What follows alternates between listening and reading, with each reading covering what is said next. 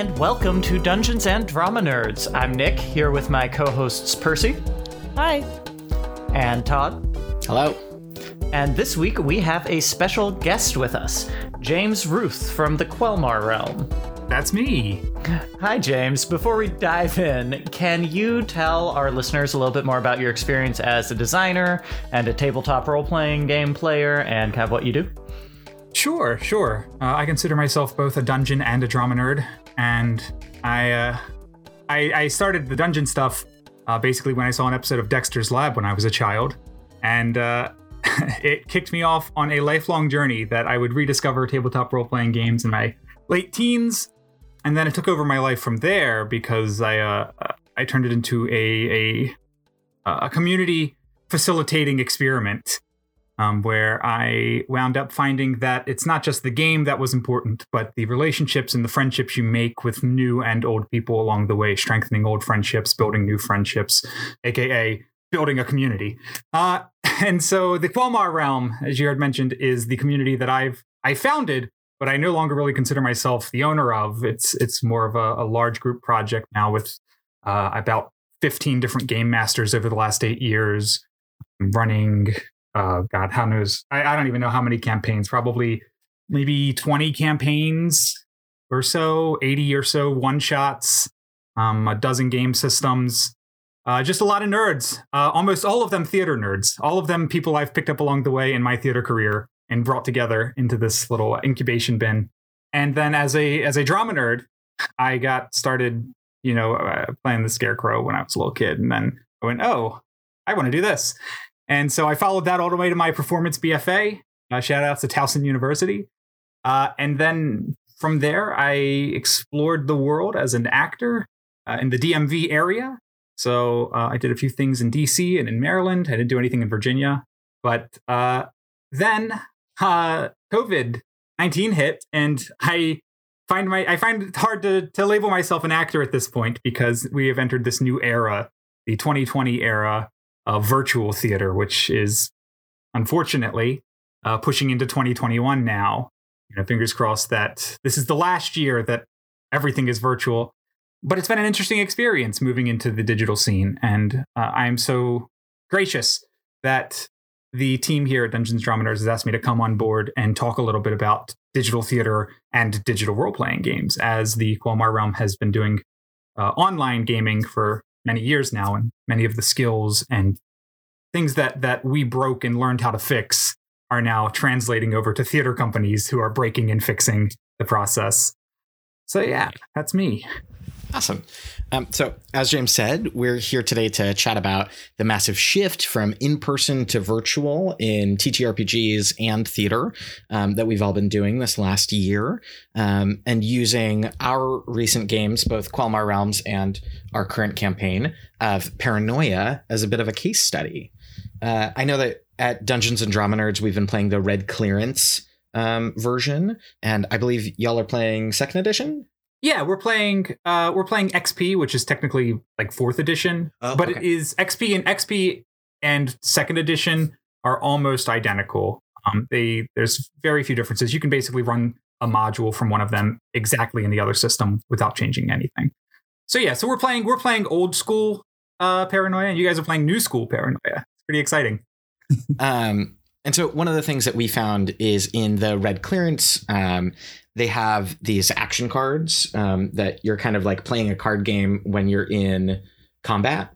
And you have to like slap it down on the table, but it's hidden and you're kind of playing bullshit. You're kind of not. And we found that this was like a tricky thing to try to translate to Zoom and doing this all, remotely.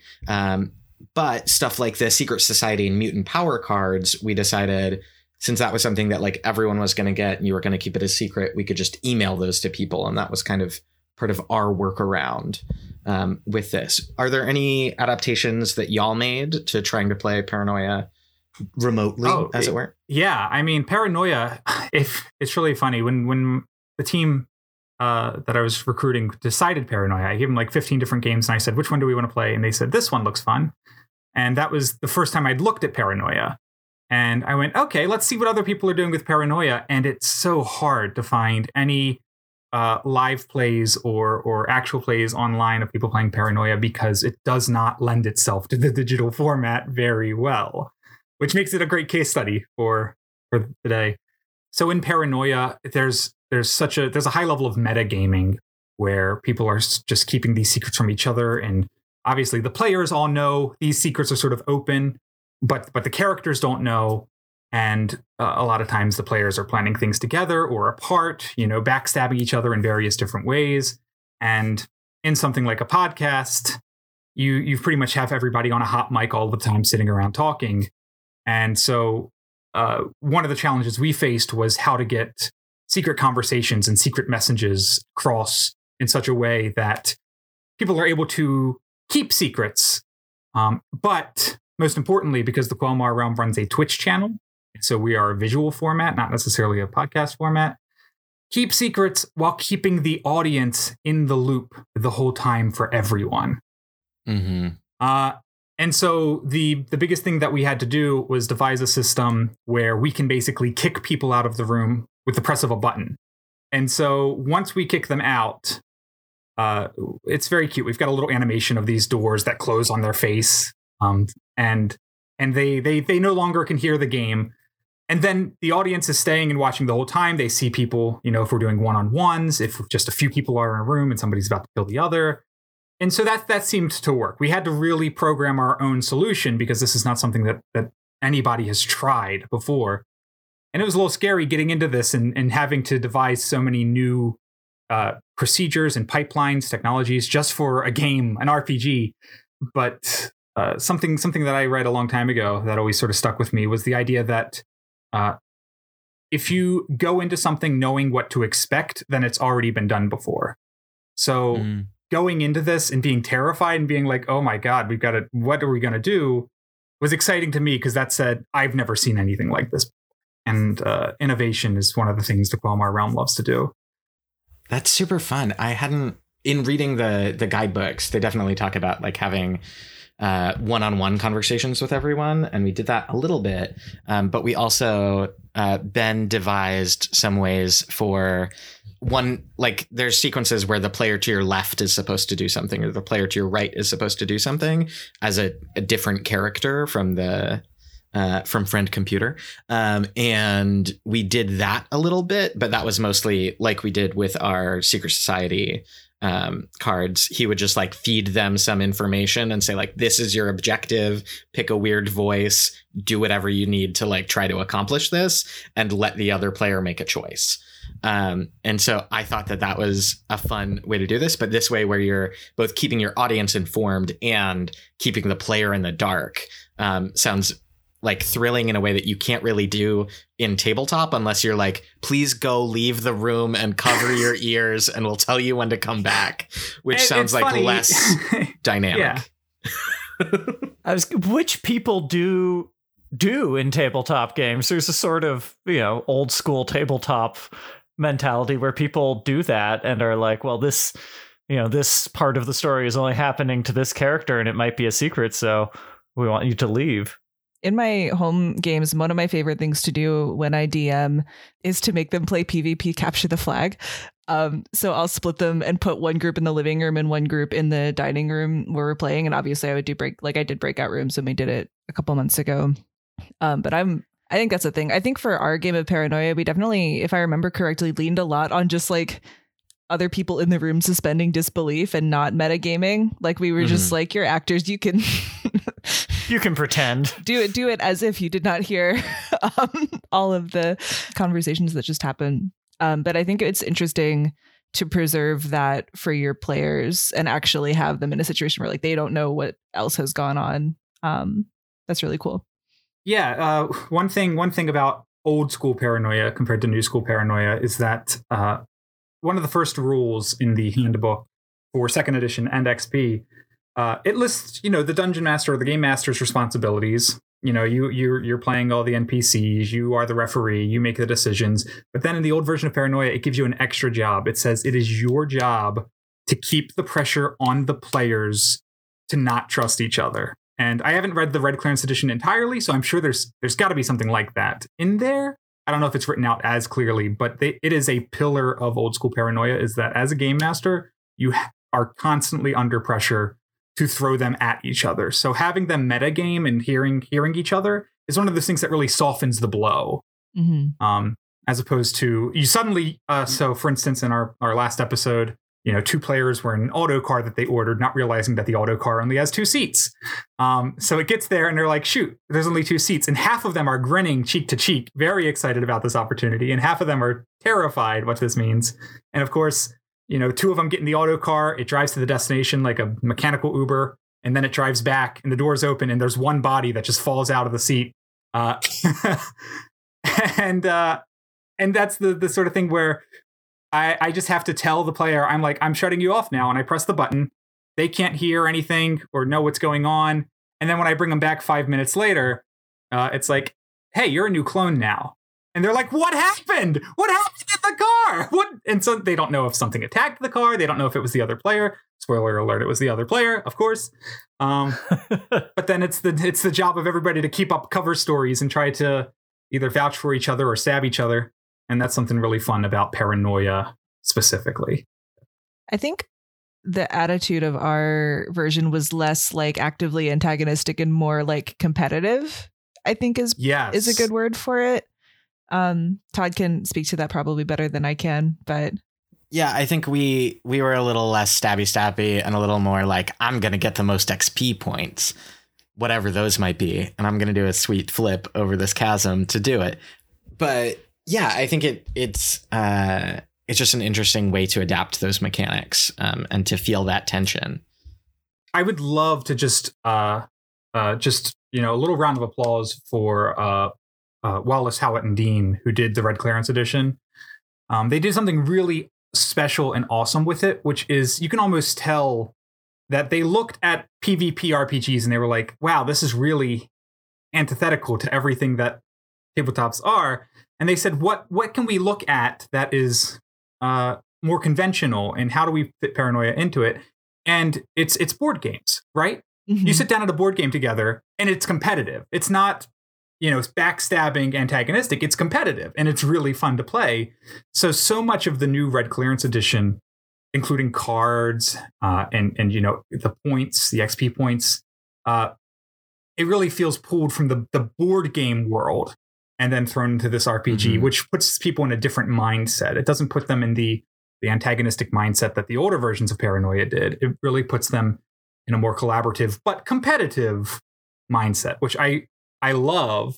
It's very different than old school Paranoia. They are 2 very different games in that regard, but equally enjoyable. I think they both have these merits. And both pose challenges for adapting to the virtual scene, like your cards.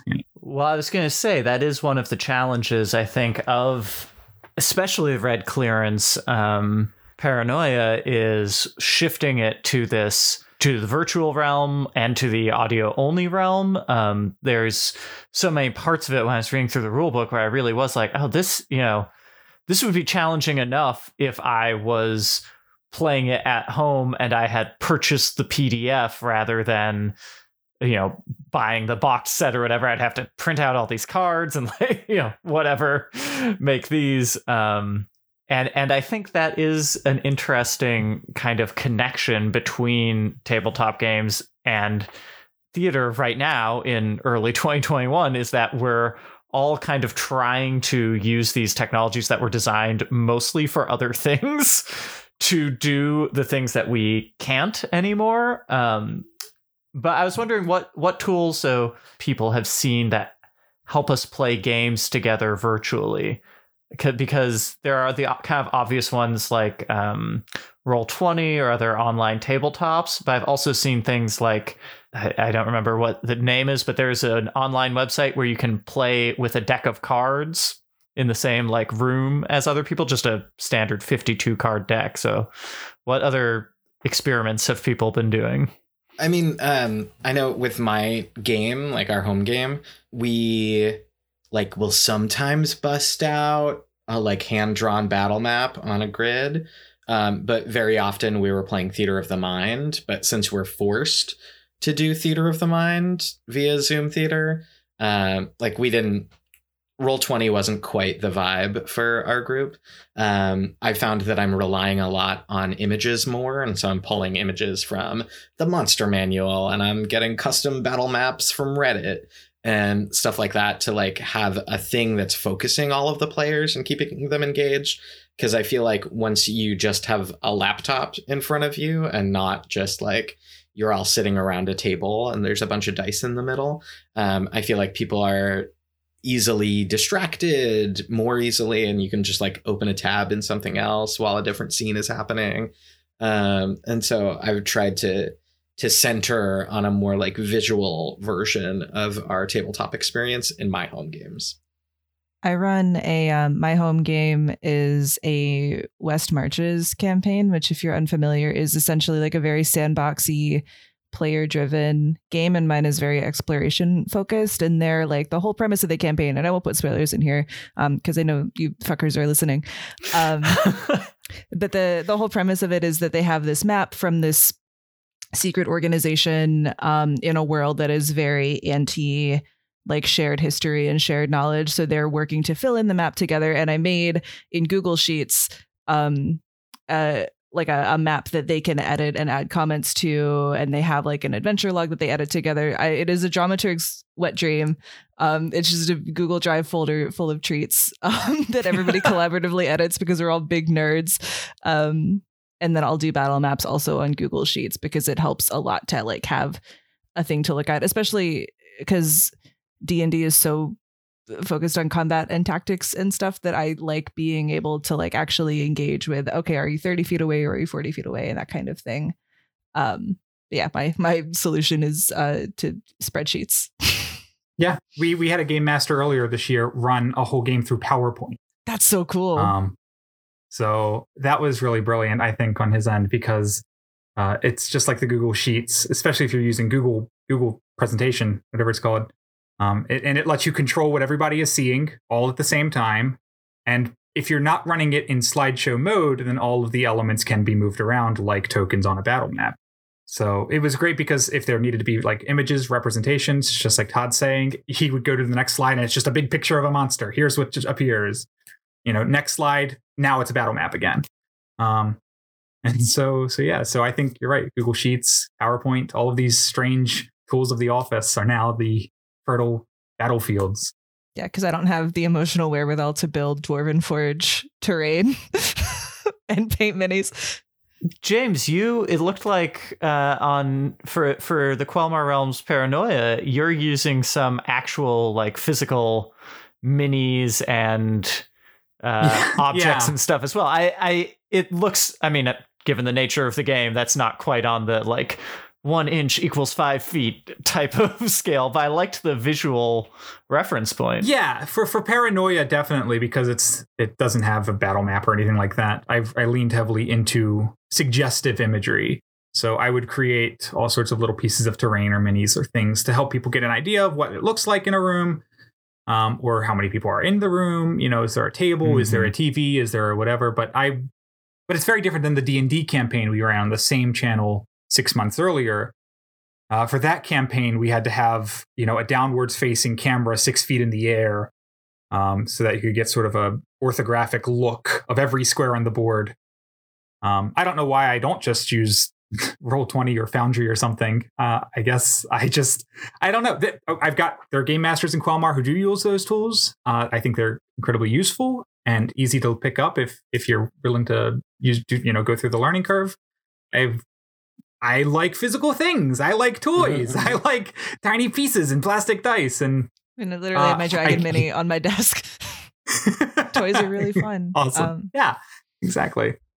So for Paranoia, that's what we use. Our tool is cameras. I've got 3 or 4 cameras around the table. We switch between them.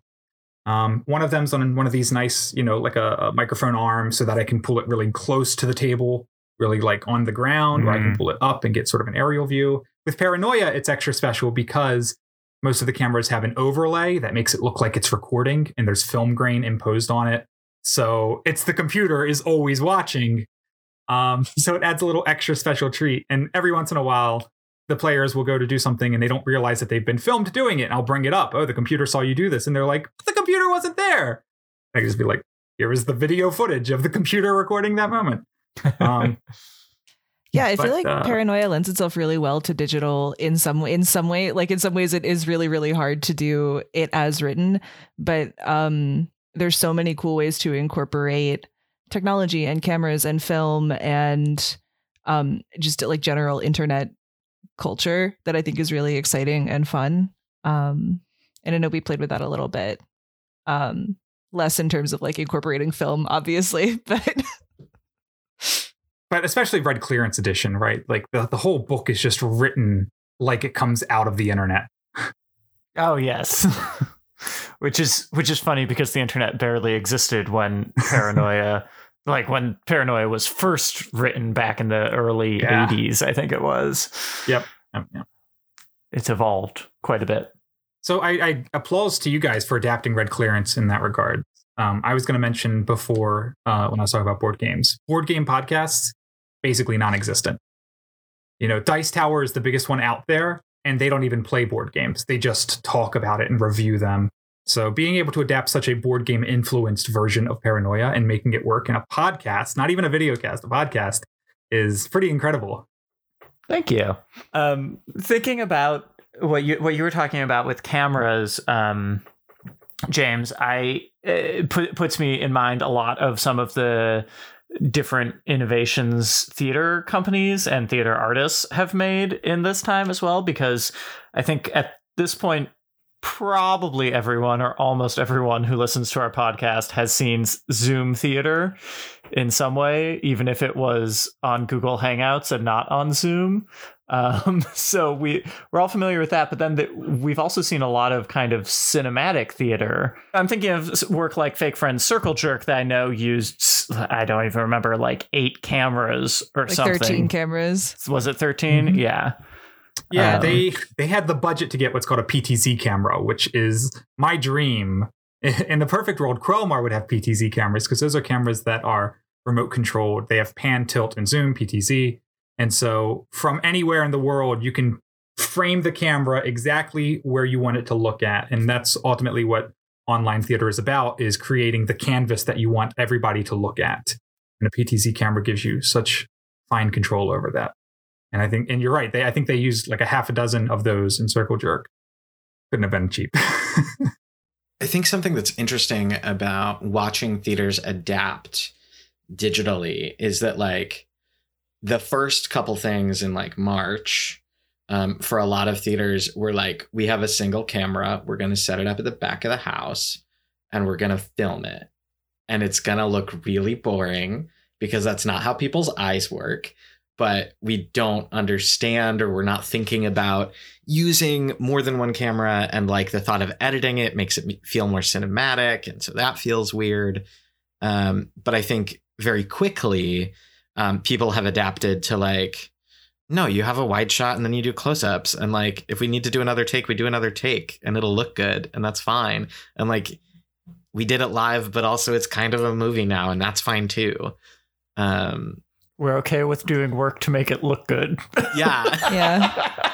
Well, I think we've had to relax our understanding of what theater means. And I think that's good, actually, for us as an industry moving forward to be a little bit less strict about what like qualifies as theater. And it's been really interesting to see people, because I think even like when we started doing theater over Zoom, there was a lot of just like, there's people and they're in frames and we're doing a reading of a play.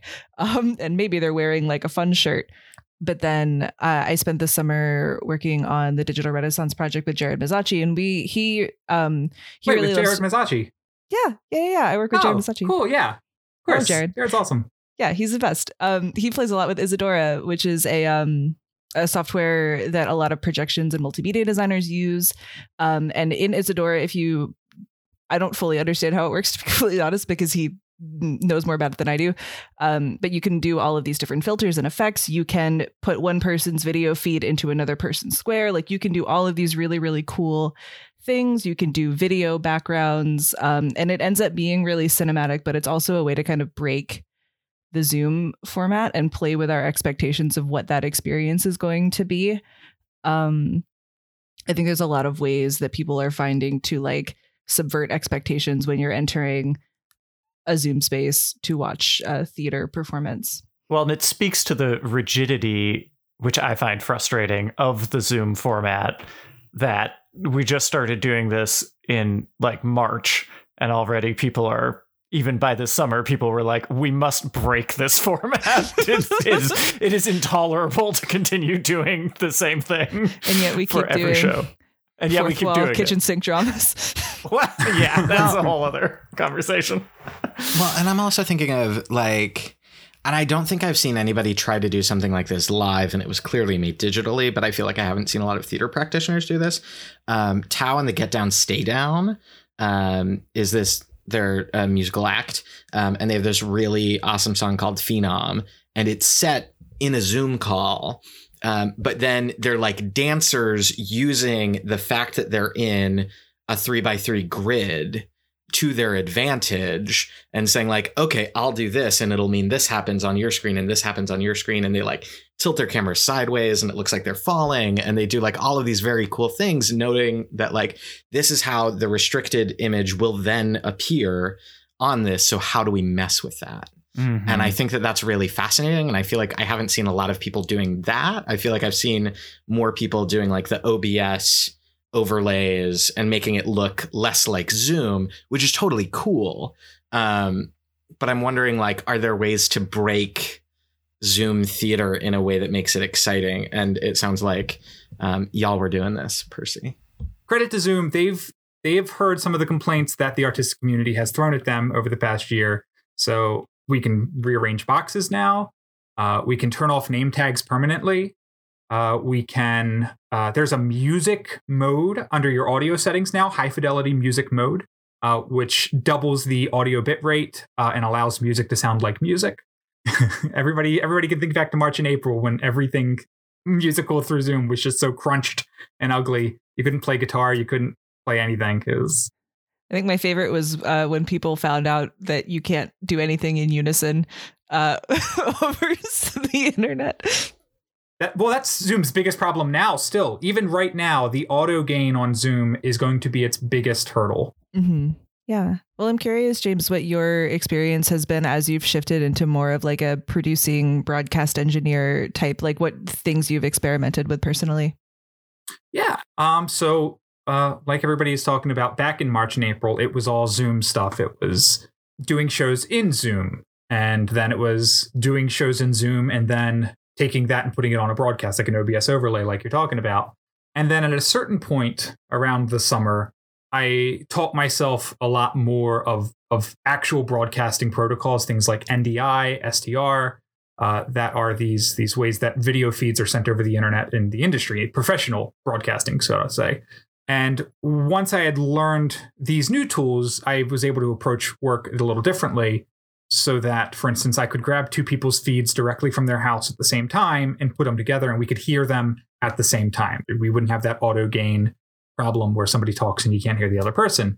And so moving to actual tools outside of Zoom, moving to actual broadcasting and pulling feeds directly from performers and talent changed the game a lot. And even now, here in January when we're recording, that's the go-to thing, is to pull NDI feeds or STR feeds of performers and then output those in vMix or OBS or whatever sort of broadcasting solution you're using. Because one, if you didn't realize, Zoom will auto-reduce the quality of a video feed depending on how many people are on screen. And if you want high-resolution feeds of everybody at the same time, you can't do it through Zoom. And if you want everybody's audio at the same time, you can't do it through Zoom. So Zoom Theater is now sort of reserved for very special cases.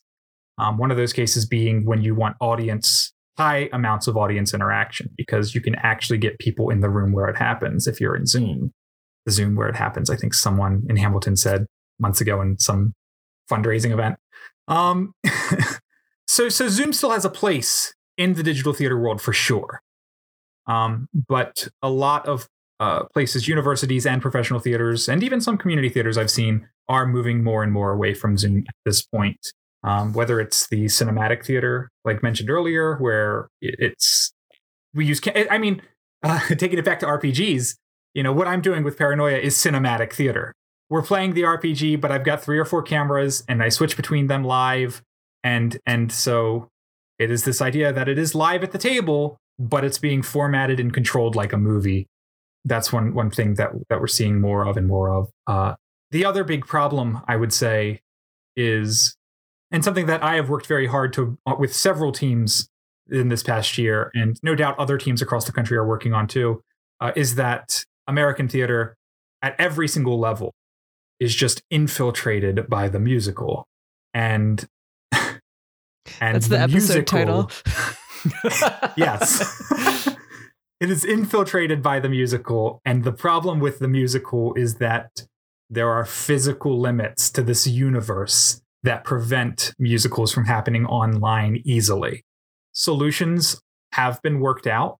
I'm very proud to be a member of several teams that have put on operas live synchronously, multiple singers singing at the same time in real time with each other. That's probably the proudest thing I've helped put together in the whole pandemic is live opera. But that's the problem, is because it's a very high technical challenge, very difficult to piece together at that level. We're seeing a lot of pre-recorded stuff, like you're saying. So much of theater has turned into film. And I'm going to piss off some people here in a second with this hashtag hot take. I don't consider anything pre-recorded to be theater. Because one of my staples is that theater is happening live as you see it, and that tension in the air that anything could go wrong at that moment is one of the things that helps make theater. And with something pre-recorded like this podcast, everything that doesn't go right can be cut. Mm-hmm. Don't cut that.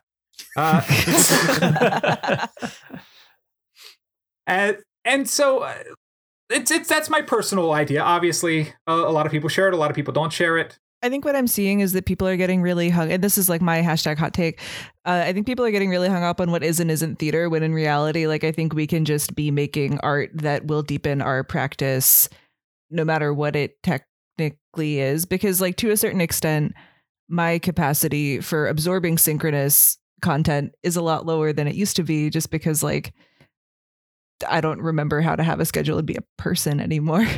And to a certain extent, like, it is kind of nice to not have to, like, I can absorb something at a specific time, and I don't necessarily care right now whether or not that is technically theater. And that's what I see people getting hung up on. But I mean, it's also just, go ahead. I was just going to say, it's just such a, like, late capitalist hellhole thing of, like, why do we still have to be producing theater? Like, just do a thing that will allow, create a thing and offer it to people for money, because there's a global pandemic, and, like, you're going to do what you can to continue providing your service. But, like, not everything that a theater artist has to do, like, does to survive, has to be capital T theater. Mm-hmm. And that's fine. Well, and I also think, like, I've had such a hard time. I feel like there's a number of theaters all over the country that have been trying to do this, like, we're going to be doing it live. It's going to be streamed every single night, and it's at 7:00. And I'm like, I don't want to turn on my computer again at 7:00. I want to do another, like, I would happily go to a theater at 7:00 if it were safe to do so. And I'm like, I don't think anybody should be doing theater in person right now. But I like absolutely don't want to, like, go up to my room where it's quiet after dinner and, like, turn on my computer and stare at my screen when I could be sitting on my couch playing a video game or watching Netflix or something like that. But I would happily watch your play that you recorded at, like, 2 p.m. on my terms. Like, I have such a hard time being like, oh, right, that's only running for 3 weeks and I need to watch it at a specific time of day is hard for me. Yeah, like, I feel like if you're going to, like, I'm vacillating very widely between either, like, give it to me pre-recorded and I will watch these very talented people who do theater do what is probably closer to film, or make it so participatory and so necessary that it is synchronous that I have to be there, and then I'm into it. Yes. Then I'm here for it. Because even, like, I did a show at my university in the fall. We produced Nick very kindly attended it. We produced, we made a coven of witches, and we did a ritual for Samhain, and it was very fun.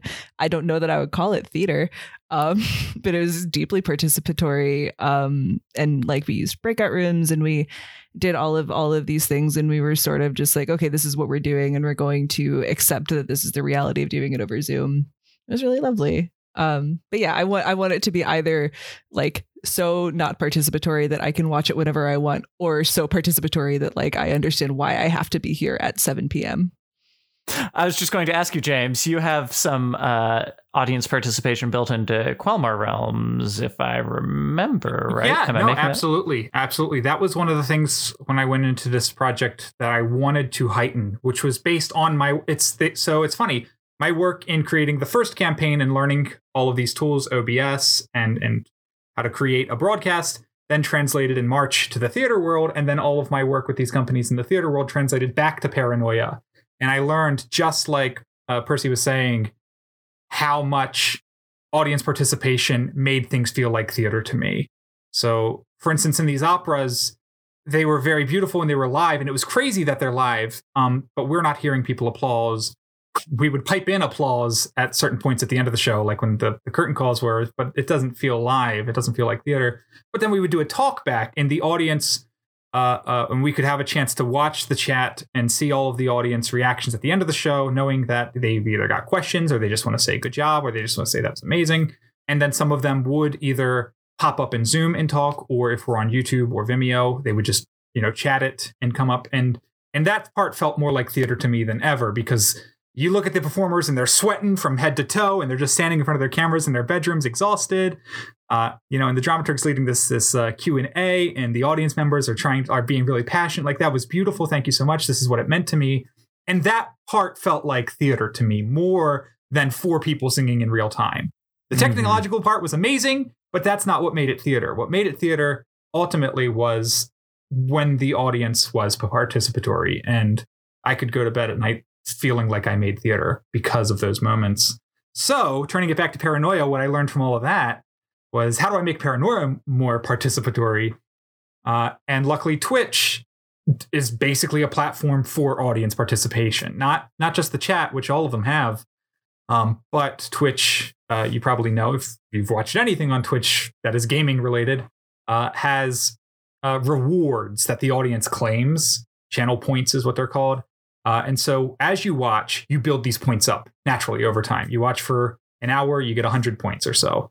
And then you can turn those points and press a button, and it does something to the stream. You literally physically interact with the stream in some way. And you can set that up however you want from the streamer side of things. In our game, old Paranoia has a system called Perversity Points, which doesn't have a direct thing in New Paranoia. New Paranoia has... I guess Moxie maybe is the closest thing. It's just a pool of points that the players have that they lose and they gain over the course of the game. In old school Paranoia, Perversity Points are dice modifiers. They're not quite hit points. So you would use your Perversity Points on your dice roll. I rolled a 17. I'm going to spend 5 points and make that a 22. And so one thing that the audience can do is dish out these points little by little to the players as they play. And we have a little bleep that pops up on the screen. So what happens is that, our player Miguel and one session, an older session, so I can spoil this, had a rigged laser pistol that was going to blow up and destroy everyone in the room. We're working like a plasma generator. And he set it off at the end of the session as they're getting the debriefing, because his job, his secret society mission, was to kill the debriefing officer. And he said, no time like the present. We're in the debriefing chamber. I can take out the debriefing officer and all of the other players. And then I can just turn around to the computer and be like, they were all traitors, and try to get, the credit for taking out all of these commie traitors of the op complex. And so he did that. And you can go back and watch, I think this is episode 3. If you watch it, as soon as he blows up the room, his thing goes crazy. Ding, ding, ding, ding, ding. The audience eats it up because they're here to watch the PvP and the backstabbing. It's like watching Game of Thrones. They love watching the players plan these things in secret, and then when it kicks off, and he's freaking out. Miguel is so happy, and all of the other players are furious. They can see how much the audience is applauding his action to kill everyone. And that makes them, even more upset with what he's done, which only feeds into the aggression of the paranoia playstyle. But that was one of the things that I really wanted to do, was give every single audience member a chance to applaud. And that's what the perversity points are, is you can't do it once you join, because you have to gain those points. So after you've watched for a half hour or so, you sort of get the right to applaud. And that's just something with Twitch that I can't, unfortunately, control. I would love for everybody and anyone to come in to be able to applaud. I mean, in real theater, everybody should have the right to applaud. I will fight for our right to applaud. No, late seaters get nothing. No, but that's interesting. I find, like, I've seen a number of theaters doing things on Zoom versus doing things on Twitch. And I feel like so many like theater forward audiences have no idea what to do with the chat, and are so like, they don't want to talk or like type in the chat because it feels like interrupting the show. And I think that that's a really interesting, whereas like I come from a very theater background, but also a very gamer background. And so I'm like, yeah, let's mix it up in this chat. Or like there was a show that I went to that had tweet seats, and you were allowed to like take pictures of the show and tweet it. And then that would be like projected onto the show. It was a very fun, like weird thing. But I wound up being like the only person doing this in the audience at the show that I went to. And then I was like, well, I don't want to do it. Like, I don't want it to just be my tweets that are like popping up here. Like I'm tagged in it. Like what, like if other people want to play along. And so I found that I like phased out, but if I were in a more theatery, twitchy, internet-y audience, I feel like more people would have played along and we all would have done it much longer, you know? Yeah, well, it's nice when you're attending a show and the pre-show playlist slaps and you can write in the chat, this playlist slaps. And you can all talk about how much you love Kate Bush. I'm not. This is a thing that happened. Oh no, Whatever. I'm sure this exactly happened in this order. I know you how very I feel well. about Kate Bush. Yeah, like it's. I feel like that's a thing that like we can evolve also as audience members, and we can embrace. Like one of the cool things about digital platforms is that you can be having a whole conversation and engaging with other audience members in a really deep, immediate way. And at the same time, you can be watching something, and because it's on your computer, I feel a lot better equipped to do those two things at the same time. Like I was watching a Zoom stream called Camp Strangewood that a playwright friend of mine produced, and it was really cool because it's like a horror, creepy, scary thing, and it was really cool in real time to watch people responding to it and be like, oh no, I don't trust that character at all, don't go in the closet, like what's happening, and also shouting out the artists and being like, this composition is really, really good, and like all of these things. So it's really, I don't know, I love that. But you're right that people, I think, don't know how to encounter that if they don't come from some other community where that is normal. Well, and it feels, I think there is obviously for some people a just like technical proficiency barrier, which is very valid, you know, especially people, I'm in grad school, so I'm on Zoom like all the fucking time. But for people for whom that's not the way that they're living their lives right now, you know, they're maybe not as familiar with the interface. But it does also in some ways feel weirdly to me like the divide between like, you know, theater must be silent audiences and theater is a like place of community audiences in actual embodied theater, where you have those, you know, audience members who like don't want to make any noise at all in a theater and sometimes don't want anybody else making any noise at all either. I'm not saying it's a one-to-one connection or anything like that, but it does feel, watching a Zoom piece or any honestly online piece where there's no like sense of the other people watching it, to me feels very empty. I like having that sense of community, that there are other people going through the same thing I am. There was one company that was talking about this, but I can't imagine this being anything but distracting. But they invite all of the audience into the Zoom room, like it's not a webinar, and you all turn your cameras off, but you leave your mics on so you can hear the like communal gasps and stuff. But I feel like given Zoom's audio problems, that like interrupts the show a little bit. But I can imagine a world where it doesn't, and that's cool to be like, oh yeah, there are like 30 other people watching this right now with me, and that's fun. Well, I think flipping this on its head a little bit, the other thing that I've noticed is a lot of companies who are embracing completely other mediums. Like there's a lot of phone call theater, and that's really intimate and cool, like theater for one person. Because there's a show in DC where they do one-on-one tarot. It's by a company called The Arcanists, I believe. And it's very, very cool. And that was always like a cool, intimate theater experience. And that's a thing I'm excited to see people exploring more, is theater one-on-one. Even though I don't like talking on the phone.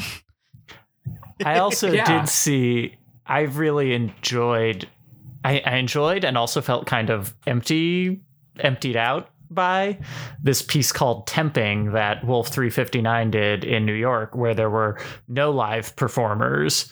It was just me and an environment, which felt very like gamey while also being theater. You can find reviews and pieces about it online, but it was a really fascinating piece that fit very well into the COVID era, because I didn't interact with any other human being directly, even though there were human beings, making things happen out of my sight. And sort of a combination of the two of those, there's also a couple of theaters now. The first I heard of was the Acme Company, and based out of Baltimore, did the Institute of Counterfeit Memory, which was a box you got in the mail from them.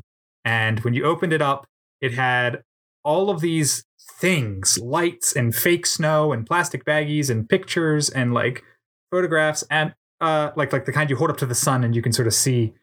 And you're like, what is this? This is supposed to be a play? And then it came with a tiny iPod Shuffle and a pair of headphones, and you pop it in, and there's an instructor who tells you how to do the play on your dining room table using all of the things they've given you. And so you are just putting the show on for yourself, following the instructions, while actors are actually performing lines, and you're sitting there looking at this scene you've pieced together. And the whole conceit was that you had seen a play, but you forgot all about it. So the Institute of Counterfeit Memory is going to put those memories back in your head by jogging your memory. And by the end of the show, it all finishes. You do this fake blackout effect. It asks you to turn out all the lights in your room, and you put it all away. And then you sit there and you're like, did I see a show? Did I just see a show? Did I see a show before? It's that's so cool. It's just fantastic. So that is, again, the Institute of Counterfeit Memory, a play in a box. Nice. Yeah, and I know people have been doing plays like in Sims 4. Like there was the Sims 4, the Seagull, which is, yeah, it's fascinating. Finding new environments and new delivery systems using like things that we already have in our day-to-day lives, but don't necessarily associate with theatrical storytelling. Mm-hmm. And the Stellatio Virtual Theater in Final Fantasy XIV, which takes its name from the fake theater troupe, where the fake theater troupe winds up in Final Fantasy IX. And they actually performed this like fake Shakespeare, I Want to Be Your Canary by Lord Avon, which is unique to this play, that happens in Final Fantasy IX, that they then recreated in an MMO just because they could. And it's very cool. It's like a weird trip to see, but also like a lot of theater nerdery and like old school video games nerdery all wrapped in one. It's so weird because they type it in chat. So they're acting it out in front of you, but you're reading the chat as all of the actors are typing the lines out live. It's just so, definitely check out videos. Stellatio. It's so good. That's so cool. I feel like a good last sort of stop on our exploration of theater in the time of the pandemic is theater that's been done via podcast, because I think that's interesting. I think this has been a really good time for new work development, because Zoom is really good for just like reading a play out loud. But I know Todd has been doing a lot of that, so I'll pass it to him. Oh yeah, I mean, that's just, I think a lot of people were very frustrated with Zoom theater, even very early in the pandemic. And I'm like, it's a staged reading. That's what we're like. Yeah, there's no sets, there's no motion. It's just like people standing in their squares at music stands, and they're going to read you a play. Yeah, stop and I think firing your literary managers and produce more new work. Produce more new work. And so Portland Stage, where I work, has been doing a lot of that. We shifted our New Works Festival entirely online, but as a result, because like normally we do 3 shows in a week. And you like come and there's like a marathon day. And instead we're like, oh, what if we just like spend a week on each show? Wouldn't that be cool? Instead of like a day and a half on each show piled on top of each other. And it allowed us to explore these works a lot more. But also we reached like a much wider audience than we ever do in our black box, which was great. And we got to work with actors that we like normally couldn't bring in from New York, who would be like, I'm not going to come to Portland for a week for that amount of money, but I'll turn on my laptop for it. You know? And so like April Mathis worked with us, and a bunch of like really, really cool artists that I have crushes on, that were like, hell yeah, I'll do that for you. I mean, you're right. That's like the benefit of this new virtual era, is working with other people and other companies that you would have never had the chance to geographically in your life. I mean, right now I've got one foot in Princeton and the other foot in UCLA. I'm literally doing 2 shows this week on opposite sides of the country. Mm-hmm. And you wouldn't be able to do that with conventional theater. I mean, plane tickets alone, having to fly back and forth. But with the new era we're in, the new frontier, so many people are meeting theater artists that they might have never gotten to know in their life this way. Well, and I think it's so much more accessible, even as we're still ironing out like things like transcription and captioning and stuff like that. Like I think at a baseline level, especially work that can be absorbed asynchronously, like I am able to go to more things. I'm able to like encounter more things and see more work than I was before, because like I don't have to go anywhere. I can just do it on my computer. And that's really exciting. Especially now that I think we've kind of exited the weird crush of like everybody was experiencing a lot of FOMO and like had to like be at everything and was like, oh my God, I don't know. When everyone was like, oh, I don't want to be at anything because it's a horrible pandemic, but also there's so much happening and I don't want to miss any of it. Right. Well, and I think like Andrew Hungerford, who I hope we'll have on the show at some point, and is a lovely human that like I got to meet in Portland when he was a lighting designer for us at Portland Stage, but also runs a wonderful company out in Cincinnati, No Theater, KNOW. Is he one of the crushes, Todd? He's one of my crushes. Yes, Andrew Hungerford knows that I love all of his work, but I've never gotten to see a No show, and I do now because they're all streamed and I can watch them. And like, I'm never going to fly out to Cincinnati just to see his shows. I would fly out for other things and then also see shows if that was the case. But like, it allows me to see work from my theater peers that I wouldn't get to see, whether that's in Atlanta, out in LA, without having to be like, I'm going to go and hope that all of the shows that I want to see happen to be running when I go to Chicago or New York or San Francisco. And let's not forget that this translates to tabletop. Mm-hmm. So all of these players that have moved away over the years, like every community's experienced, and suddenly they can no longer come to the table, have no excuse. And you can finally play with people you haven't gotten to play with in years, and reunite with old characters and new characters. I had a campaign that was on its next to final session, March 13th, Friday the 13th. That was like the Friday everything went to hell. And so we had like the end of the campaign to wrap up. We had to do it digitally. So we moved everything to a digital format, and players that had played at the beginning of the campaign, the first 2 sessions, but had to bail because they were moving out of this little dinky town. I reached out to them in secret and I was like, hey, if we're doing the last session online, come back. And suddenly the other players got to reunite with the characters they started the journey on, that because they wouldn't have never gotten a chance to otherwise, they got to come back and finish the final big battle and reunite. And it was really touching, really beautiful to have the whole team there at the beginning and at the end. For viewers at home, Percy is clutching his heart, filled with emotion. It's so wholesome, and I really love it. I think that's a lovely note for us to end on. James, any final thoughts on virtual theater or virtual tabletop games? I think they had a lot to learn from each other, and it's only going to get better from here. Dungeons and Drama Nerds is produced by Todd Bryan Backus, Percy Hornack, and Nick Warvis, and is mixed and edited by Anthony Sertalti. Find us on Twitter and Instagram at DN Drama Nerds, and on Facebook at Dungeons and Drama Nerds.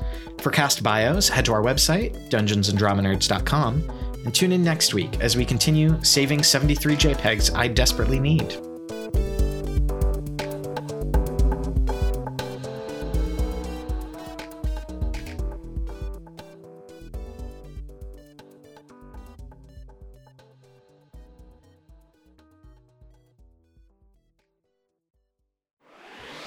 Hey, it's James again with the Quelmar Realm. That's Quelmar spelled Quelmar. If you're curious about our community of world builders and theater artists, check us out at twitch.tv/thequelmarrealm. There you can watch videos of past adventures, along with links to our Discord, website, and wiki, where you can then join our community and play or master adventures of your own. We'll have dice ready for you when you get there.